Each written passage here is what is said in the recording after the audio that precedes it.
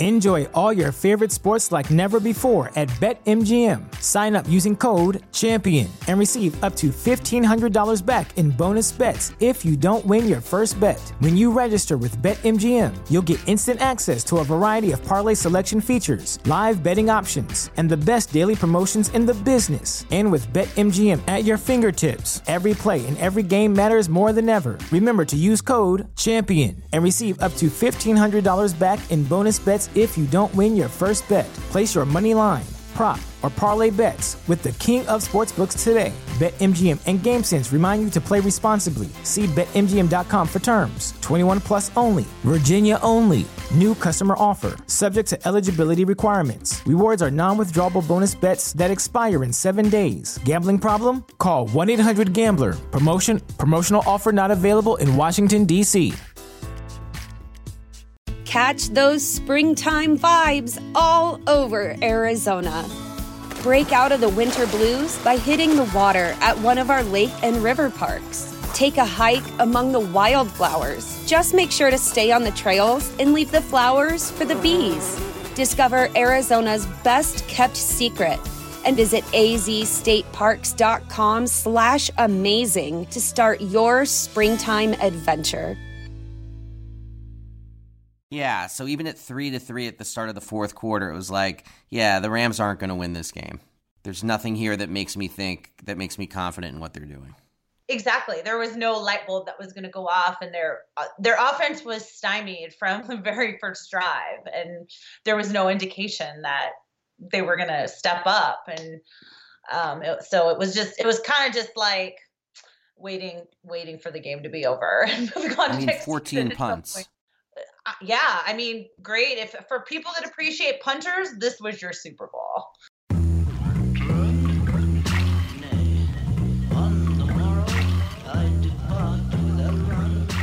Welcome to the Edge of Sports podcast. I'm Dave Zirin.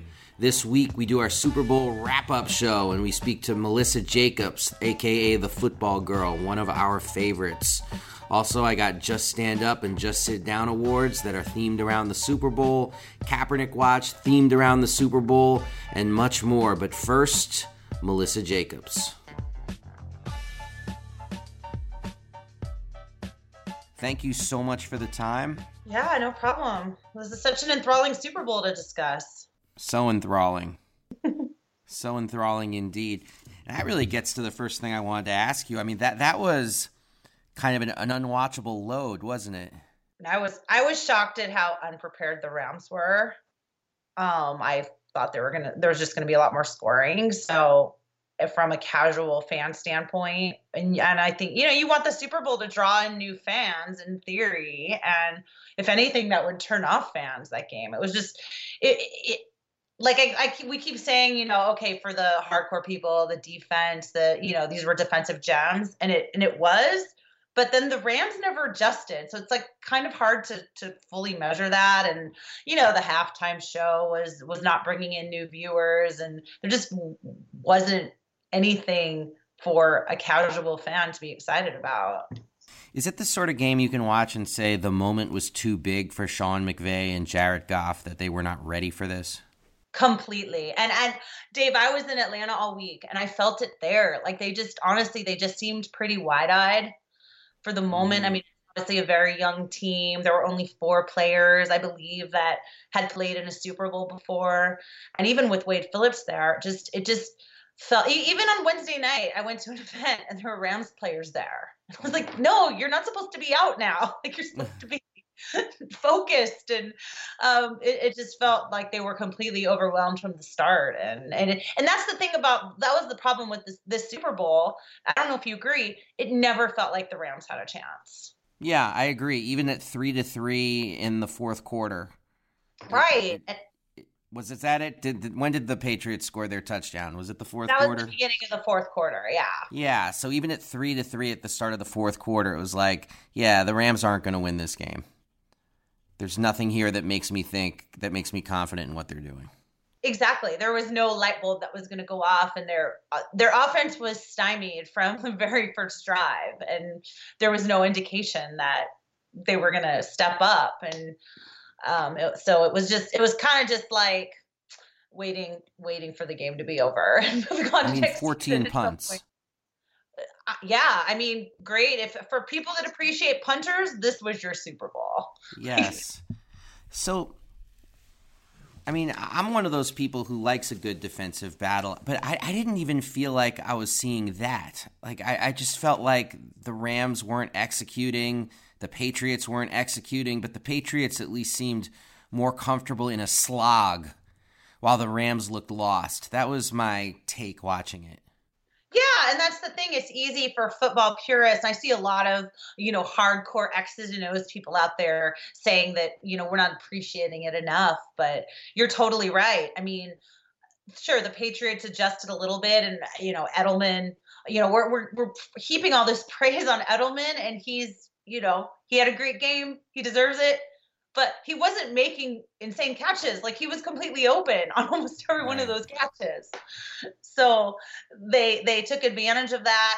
I mean, the Patriots, I think they blitzed 50% of the time, and then the Rams still never adjusted their offense, and they didn't utilize Todd Gurley, an MVP candidate.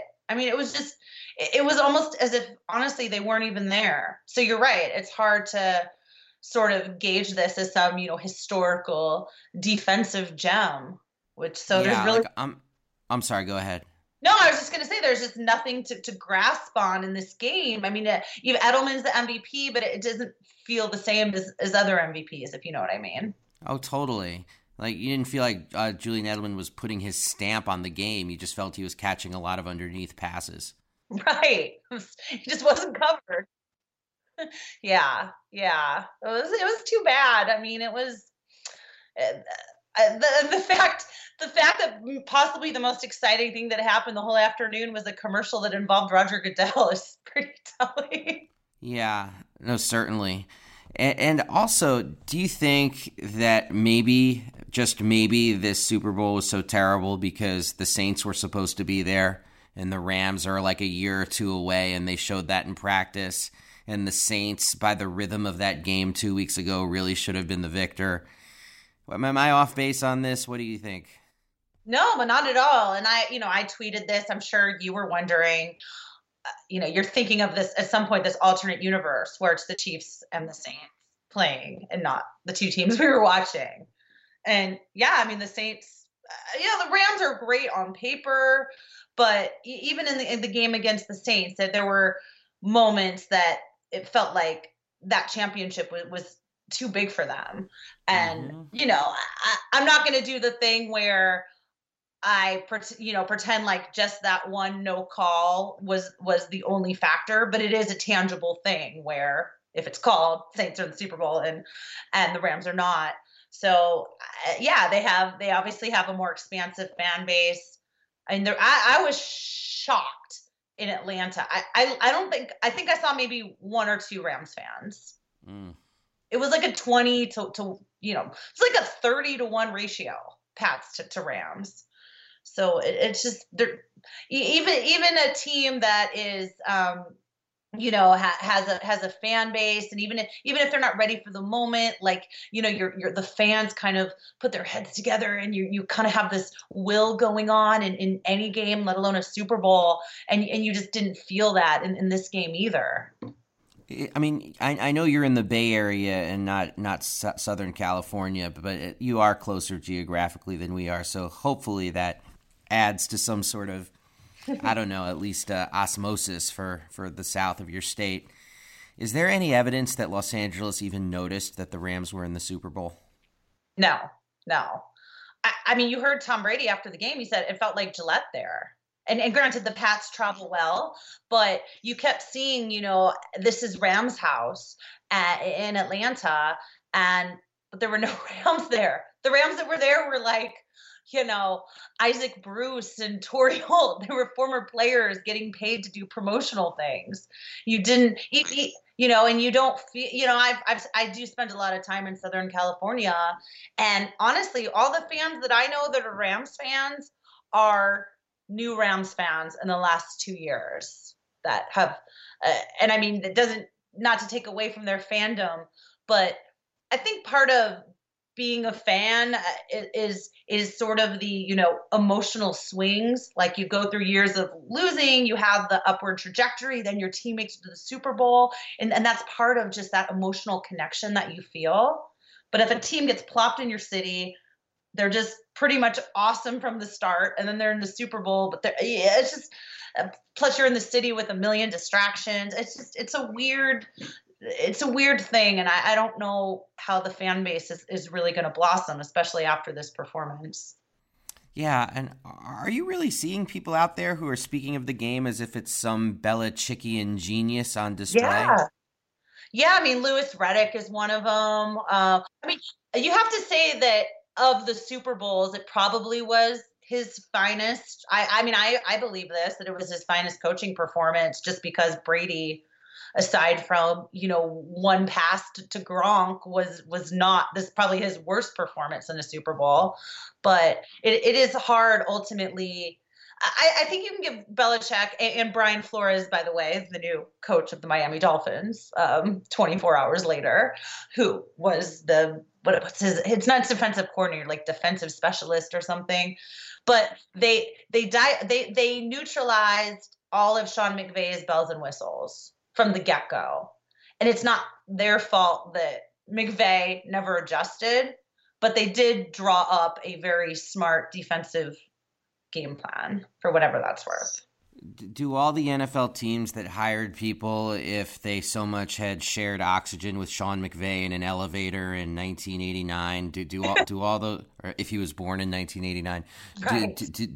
Do these folks have a little bit of egg on their face this morning, or do you think this will be seen as an anomaly? It's hard to say. I mean, that's my gut. That was pretty bad. It was bad. I mean, especially you look at Zach Taylor, the quarterback's coach, who is being named the Bengals coach this week. And look, his whole job was to get Jared Goff ready for this moment. And Jared Goff, of probably anyone on the field, had the worst performance.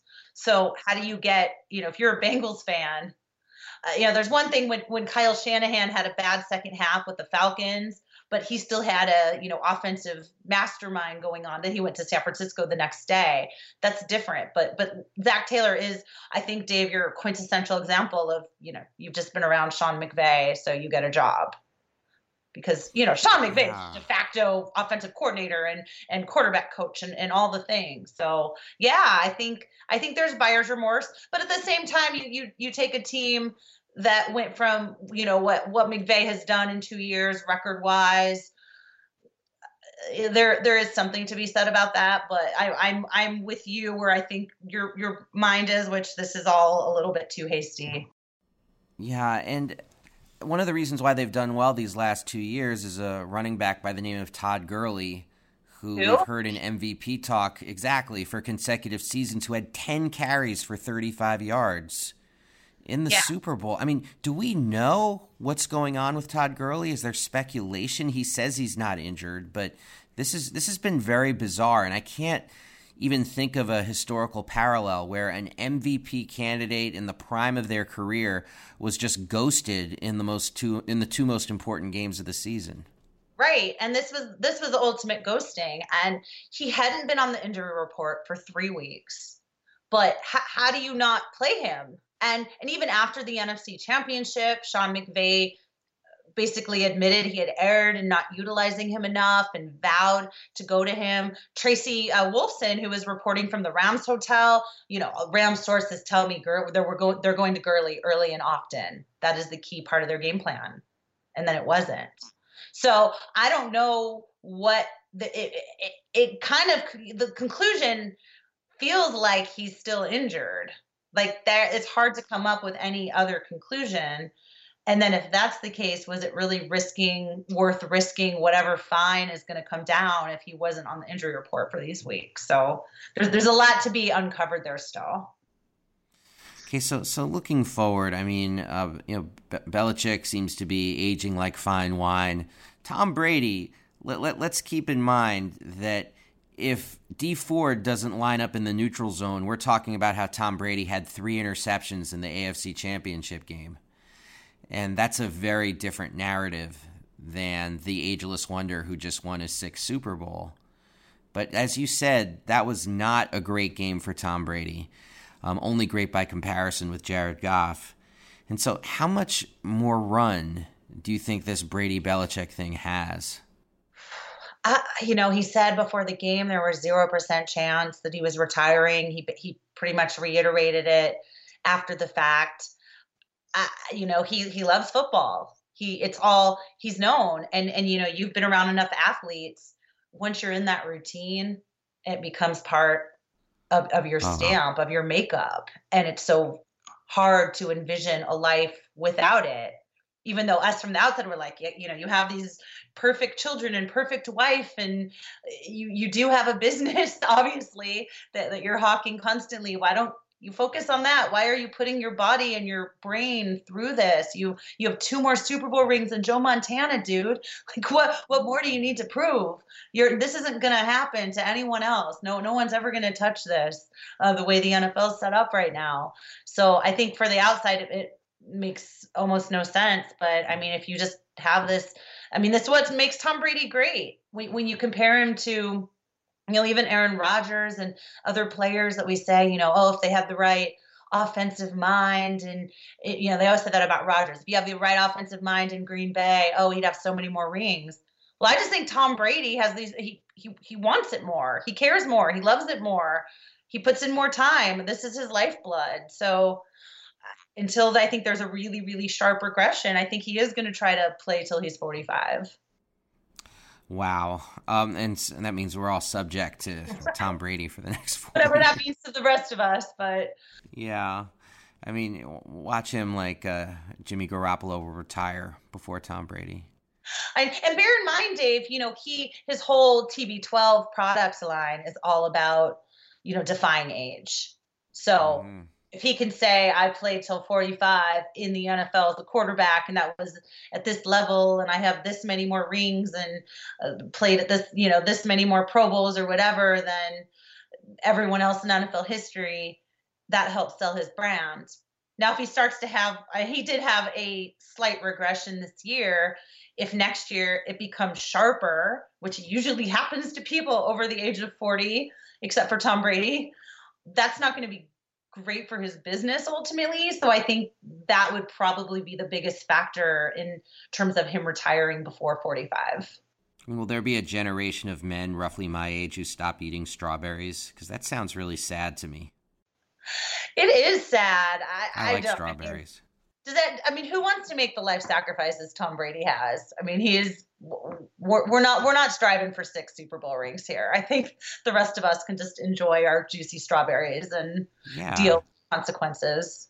And honestly, that's what I'm striving for, to eat as many strawberries as possible. Right. Give me the information. That's fine. I'll take it. Strawberries are amazing. So do you have any early predictions for next season that you want to share with us? Any wisdom? I'm picking the Patriots. I think we all need to band together and pick. You know why? Because I don't want to hear the underdog bit for another year. Mm-hmm. That's the only reason. And also because it's funny you say that, because Vegas came out today with the Chiefs as the Super Bowl favorite for next year, and I cringed so hard because I just heard them in New England doing their Rodney Dangerfield. Right? Bet against us. We're the scrappy underdogs with our 6 Super Bowl rings. Here we go again. So scrappy. Yes, exactly. I saw an interesting tweet that you put out about how little diversity there was in terms of the jerseys that Patriots fans wear. So is there life after like Gronk and Edelman and Brady? Do you see New England as a serious football territory? Because it really wasn't before 2002. People would rank it sometimes as 4th place behind the Bruins in the 4 major sports. Wow. Yeah. See, I don't really know the landscape pre-Brady Belichick era New England, but that's what I'm hearing as well. And I find the question fascinating. I have no idea. If you think about it, like if you are a sports fan and you're, say you're 30 years old, and at 10 years old is when maybe you became really a diehard, where you really had an emotional connection to the team. Wins and losses affected your mood. And you're 30 years old. This is all you've known your whole life. which is for the rest of us that have had teams that have actually lost things. That's insane. So I just find it very fascinating. I have no idea what's going to happen, but especially considering what percentage of these fans really don't know anything else. And then what you say about the fact that they were maybe the fourth, place team in terms of fanhood pre this dynasty.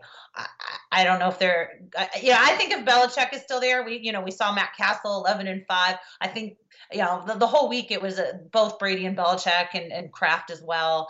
It's a partnership, right? You can't have one without the other. And I do think that's true. I don't think they're in the same conversation without them. But I think if you take Brady away and you have Belichick, I think you can still have a few more years of success and maybe more of a, more gradual decline to kind of, and which might keep the fan base a little more engaged. But I think when Belichick is gone, I feel like that's when there could be a very steep drop in every respect. I mean, Belichick has been a coach for 44 freaking years. So, Grandpa Belichick. Grandpa Belichick, 44 years. Do you think he has the fire to say, I want to prove myself post-Brady? I am hanging on after this man's 45th birthday to show that the partnership was really 1 and 1A, not necessarily 2 equals? That's a very good question, and I have no idea, but given all the drama that had been reported in the last couple of years, he doesn't seem to, he just doesn't show the fire the way Tom Brady is. He's not putting out Instagram videos after every victory, Belichick, but the fire's there. And, he's such an appreciation. He said he appreciates the history of the NFL. And I think that he has a good dose of self-awareness of his place in that, even though he is hesitant to talk about it. And he's one of those people that's like, what's he going to do without football? Yeah. I just can't envision him doing anything else other than coaching football. Yeah. Jimmy Johnson always had his boat. I always thought Jimmy would be okay. Right. Always chilling on his boat. Don Shula had his restaurant, his steakhouses. Yeah, I mean, is Belichick going to be a businessman? That doesn't seem... It's hard to say. Yeah, and people are pondering whether he would be good in the booth. Ooh. That inherently doesn't seem like a good idea, but... No, I mean, Tony Romo is someone who I wanted to spend 3 hours with before he retired. It was like, oh, that would be a cool guy to hang out with. I don't want to hang out with Bill Belichick. Right. Yeah, he's very... It doesn't seem like, I mean, sometimes he can be a little less crusty, but yeah, he doesn't seem like somebody that's going to give you this infectious love of the sport the way Romo does. So Melissa Jacobs, a.k.a. The Football Girl, how can people read your stuff, follow The Football Girl, and take part in all the multimedia that you're doing these days? Yeah, many, many ways. So many ways. So I have a podcast, which you have thankfully been a guest on before, The Football Girl Podcast. Terrific. Thank you. Where that's going to keep going in the off season, highlighting prominent women under the NFL. We let men slum it sometimes, like you. Thefootballgirl.com is where all of my written work is mostly, and I'm very active on social media at The Football Girl on Twitter, and our Facebook page is everything's The Football Girl. So just put that into the internet, and you will find me. Well, fantastic. Hey, Melissa Jacobs, thanks so much for joining us on this Edge of Sports podcast. Thanks for having me, Dave.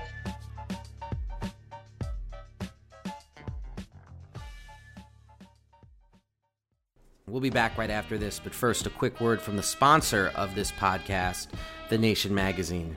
Okay, look, the need for independent journalism has never been more important, and The Nation brings it each and every week like they've been doing since 1865. I'm serious. This is what you gotta read. It's The Nation magazine. Go to thenation.com/subscribe, and please never forget that when you support The Nation magazine, you are also supporting the continued existence of this podcast. So please subscribe. Go to www.thenation.com/subscribe. And now, back to the Edge of Sports podcast. And now I've got some choice words with my thoughts about the Super Bowl. Okay, look, the tension was remarkable, the emotion was undeniable, the culmination was exceptional, and it was watched by millions. No, I'm not talking about the Super Bowl, which, as we discussed, was a dreary dud of an affair. This is all about the 60-second ad for the Washington Post aired during the big game that ends with their tagline, "Democracy dies in darkness." In 1 minute, by juxtaposing images of war, protest, triumph, and tragedy, the ad makers wrung more sentiment out of their audience than either the New England Patriots or the Los Angeles Rams. The last shot was a photograph of Washington Post journalist Jamal Khashoggi, who was tortured and killed in the Saudi Arabian consulate in Istanbul, Turkey. The image sent shivers down the spines of anyone who is not an avowed apologist for Saudi Arabia or the Trump administration. True to form, Donald Trump Jr. responded to the ad with an embarrassingly infantile Twitter tantrum. For those who missed the game, you truly did not miss much. It ended with the dynastic Patriots winning their 6th Super Bowl in 9 appearances since 2002. The final tally was just 13-3, the lowest scoring Super Bowl in NFL history. Even that score belies just how boring a contest the big game was. It was not a battle of dominant defenses making heroic plays. That could have been cool. It was instead an exercise in uncreative play calling, short incomplete passes, and a tedious absence of action. Oh yeah, and punts. So many punts. In the words of comedy writer Jess Dwick, and I love this line, she said that both teams played like they know whoever wins has to go to the White House. If anything, there was more anticipation during the broadcast of the halftime show, where people wondered if the artists Maroon 5, Travis Scott, or Big Boi would acknowledge the long shadow of Colin Kaepernick and the fact that a ream of top performers refused to play the halftime festivities in protest of how the league is colluded against the quarterback. Now, Maroon 5 and company didn't do anything political, instead settling for playing music so formulaic, Atlantic sports writer Jemele Hill wondered if the performances had been gentrified. Beyond the game and the clunker of a halftime show, there was actually far greater drama in the suspicious vandalism of a mural of Colin Kaepernick, which was located in the shadow of Atlanta's Super Bowl stadium. In the day after the Super Bowl, 7 new murals of Kaepernick were painted across the city in protest of the vandalism. There was also much more drama in seeing the athletes and artists who posed on social media wearing Kaepernick jerseys in an anti-Super Bowl showing of dissent, including LeBron James, Steph Curry, Kevin Durant, Dr. John Carlos, and Angela Davis. This movement to not watch the Super Bowl in solidarity with Kaepernick was accompanied by a short video from director Ava DuVernay about why she was boycotting the big game. The video, which has been watched by over 2 million people, is set to a 2-minute slam poem that eviscerates the racial hypocrisy of a league that wants black athletes to be seen and not heard. Take a listen. All you had to do was throw the ball, boy. We concealed this auction block well, didn't we, boy? You didn't know you were on sale, boy? Didn't we tell you to just run, boy? Entertain us, boy. Win championships for us, boy. Stay in your place, boy. Don't you dare get these other niggas, black men, riled up, boy. Didn't we pay you enough, boy? Why can't you just be satisfied, boy? Stand up and salute this flag, boy. Honor your allegiance to the system, boy. Didn't we give you enough money to entice you, boy? How dare you reject your master, boy? Didn't you like your name in lights, boy? Didn't we stroke your ego, boy? All you needed to do was play the game, boy. Keep dancing for us on Monday night, boy. Make us rich, boy. We don't care if you get hurt, boy. Our job is to break bucks like you, boy. Didn't you know boys like you come a dime a dozen, boy?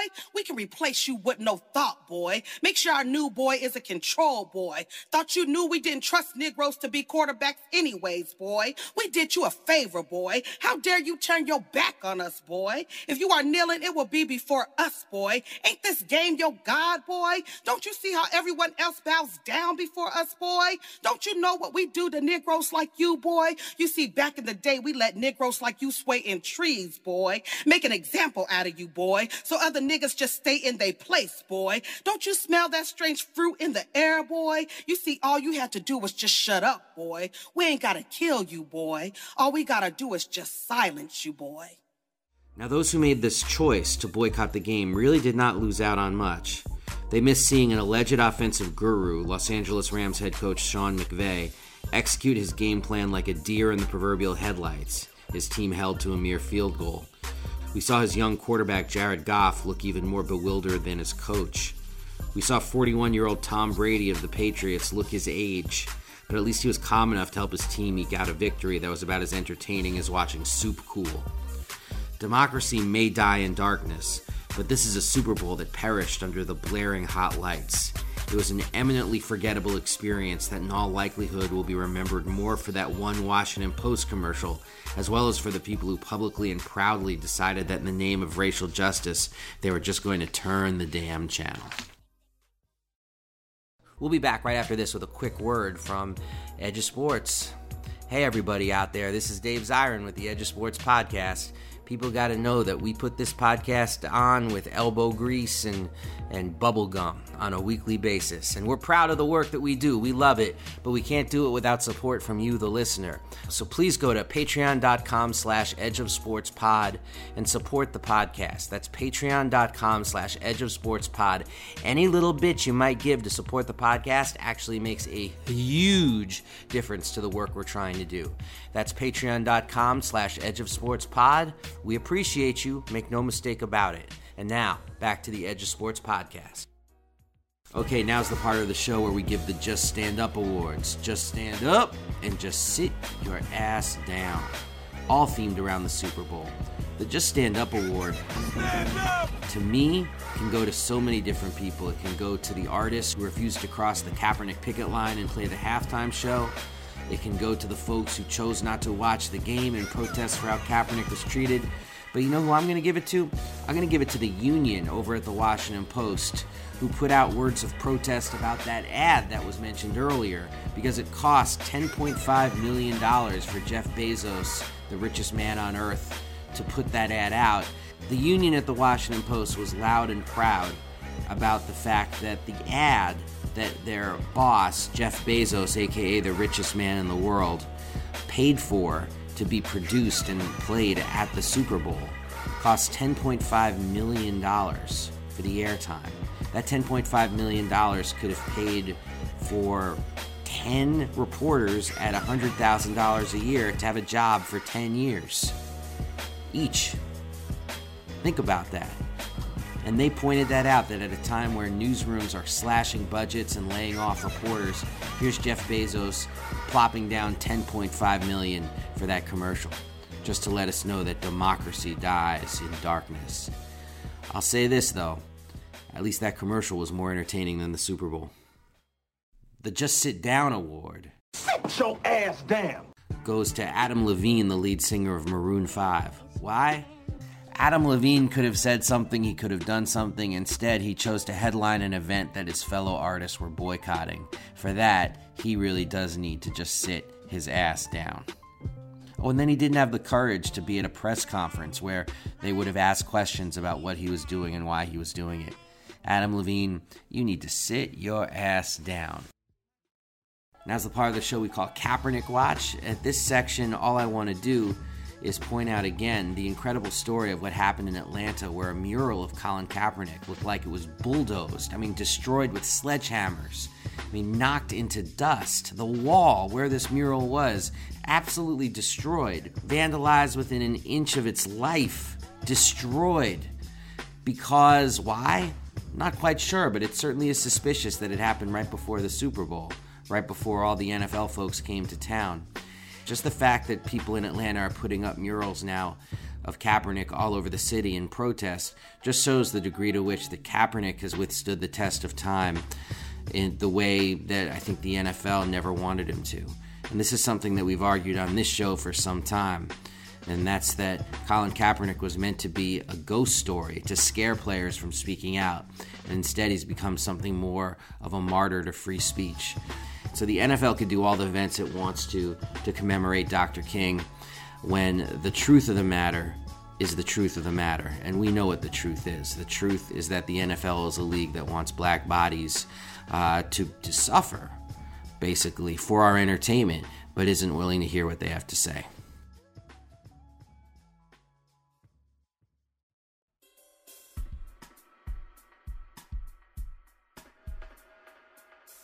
Well, that's all the time we have for this week. Thank you so much to Melissa Jacobs for appearing with us. Thank you so much to everybody who produces this podcast. For folks out there listening, please, you can always listen to back episodes of the Edge of Sports Podcast by going to edgeofsportspodcast.com. You can also support the podcast by going to patreon.com/edgeofsportspod. And please don't forget that you should rate our podcast on iTunes, write a review underneath. All of that makes a huge difference. For everybody out there listening, please stay frosty. We are out of here. Peace.